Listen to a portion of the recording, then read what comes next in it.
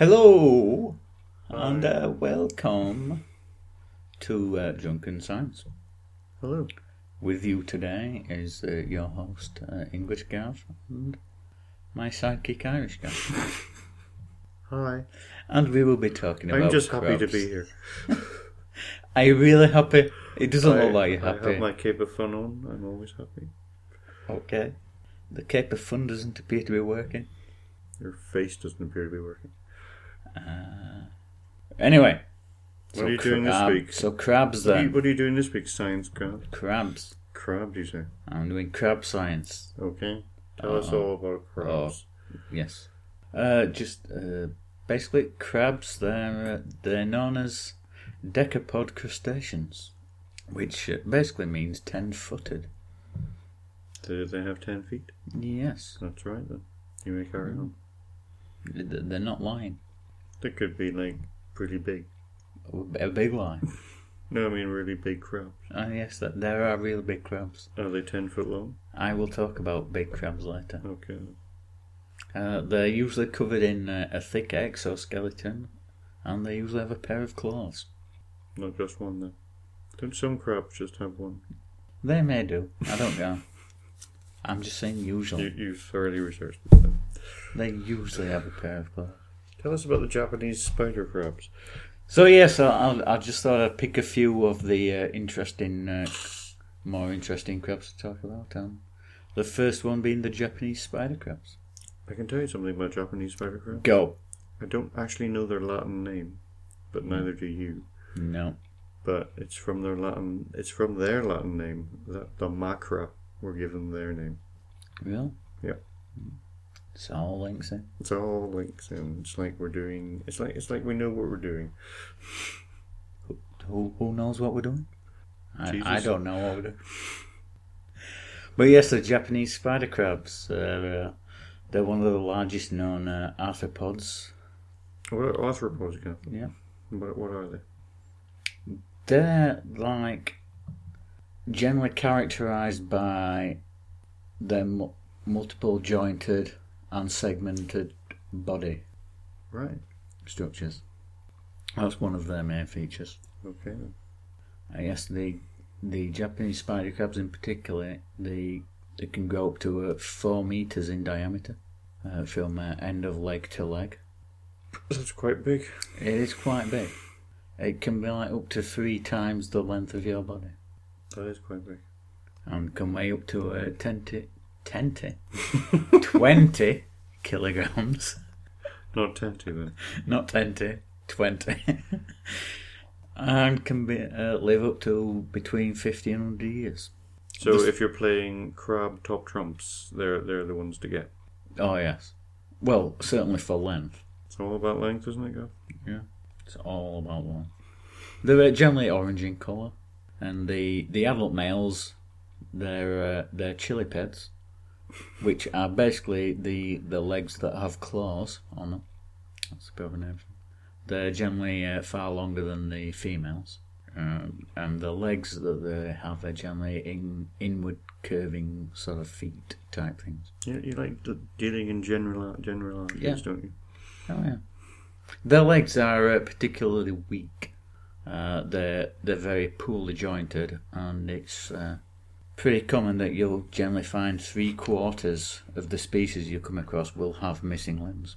You know, I haven't noticed you saying sort of in a while. Not you? No, but I now can't help noticing you saying generally. It might be my new word. Apparently, Who knows? Apparently it is. So they sort of can't. Yeah, they'll generally be able to survive with up to like 3 missing limbs. I think I like to use apparently. It's just a word that sort of means don't sue me for this. I'm taking this from someone else. It's a good word. But yeah, because of the poor joints and everything, they tend to lose them to predators and get trapped in nets and things. Could I ask a question? Go. I'll not answer it. These Go. Japanese spider crabs. Yes. They're 4 meters long. Yeah. And 2 times 10 kilograms. Yes. What the fuck are their predators going to be? Humans? I don't know. What, massive humans? I don't know what the predators are. I didn't No. look into that, but Well, they have predators. Well, it's not going to be me. I'm not going to fucking mess with them. I don't know, some sort of sharky thing. I don't know. A whale come down. I'll nib on a leg for a bit. A whale. Yeah. Mm. Oh. Or a stingray. Do you think all the whales being, whaled in Japan? Do you think Japanese spider crabs are dressing as humans and going to these meetings and saying, yes, we must kill all the whales? Do you think that's what's happening? Generally. Generally, probably not. What about in specific cases? But sort of, it might. But yes, apparently their legs can grow back with molting. And that's about all I have to say on the Japanese spider crabs. All right, then. They're quite cool, massive, big, long-legged fuckers. The vent crab? Yeah, the vent crabs. Yeah. What's their Latin name, Gav? Bet you don't know that one. Well, their official designation of the specific species that I'm going to be talking about is... Oh, we're going in specifics now. Yes. Interesting. Not generally. My mum's old manager used to say Pacific instead of specific. That's so stupid. I know it, but Might as well say Atlantic. Hilarity ensued. But yes, I'm going to be talking about the Bithygraea thermidron. Bithygraea thermidron sounds like some kind of blanket that heats you up that you would see on QVC. Possibly, yeah. But yes, they are... The Bithygraea thermigon. I imagine this is a very small one. Right. But yes, they are one of 6 known of this species of vent crabs. There are actually 13 in total across 5 genera, but of this specific genera, there are 6 known of them I'm going to talk about. They are generally sighted amongst vent sites in the Pacific Ocean, roughly about 1.7 metres down. Interesting. They feed on sea worms, mussels, clams, and bacteria mats. What are bacteria mats? They are basically collections of bacteria that get so thick that you can actually see them, and they look like mats, which is why they're called bacteria mats. That's right.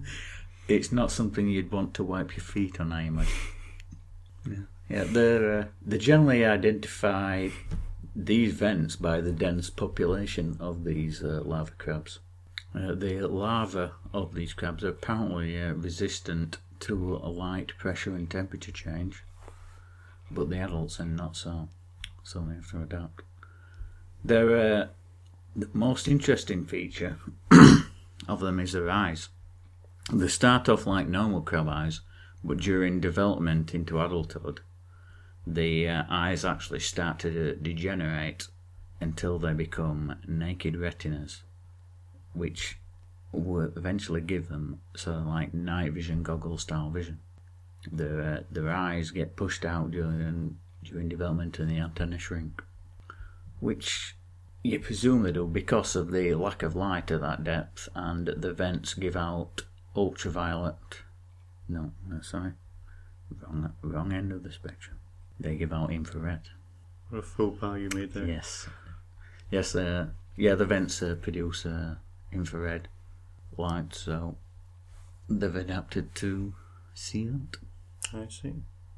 Few species sort of live outside of the immediate area of the vent, because they are adapted to the unique circumstances of the vent, the unique temperatures and acidity levels and everything.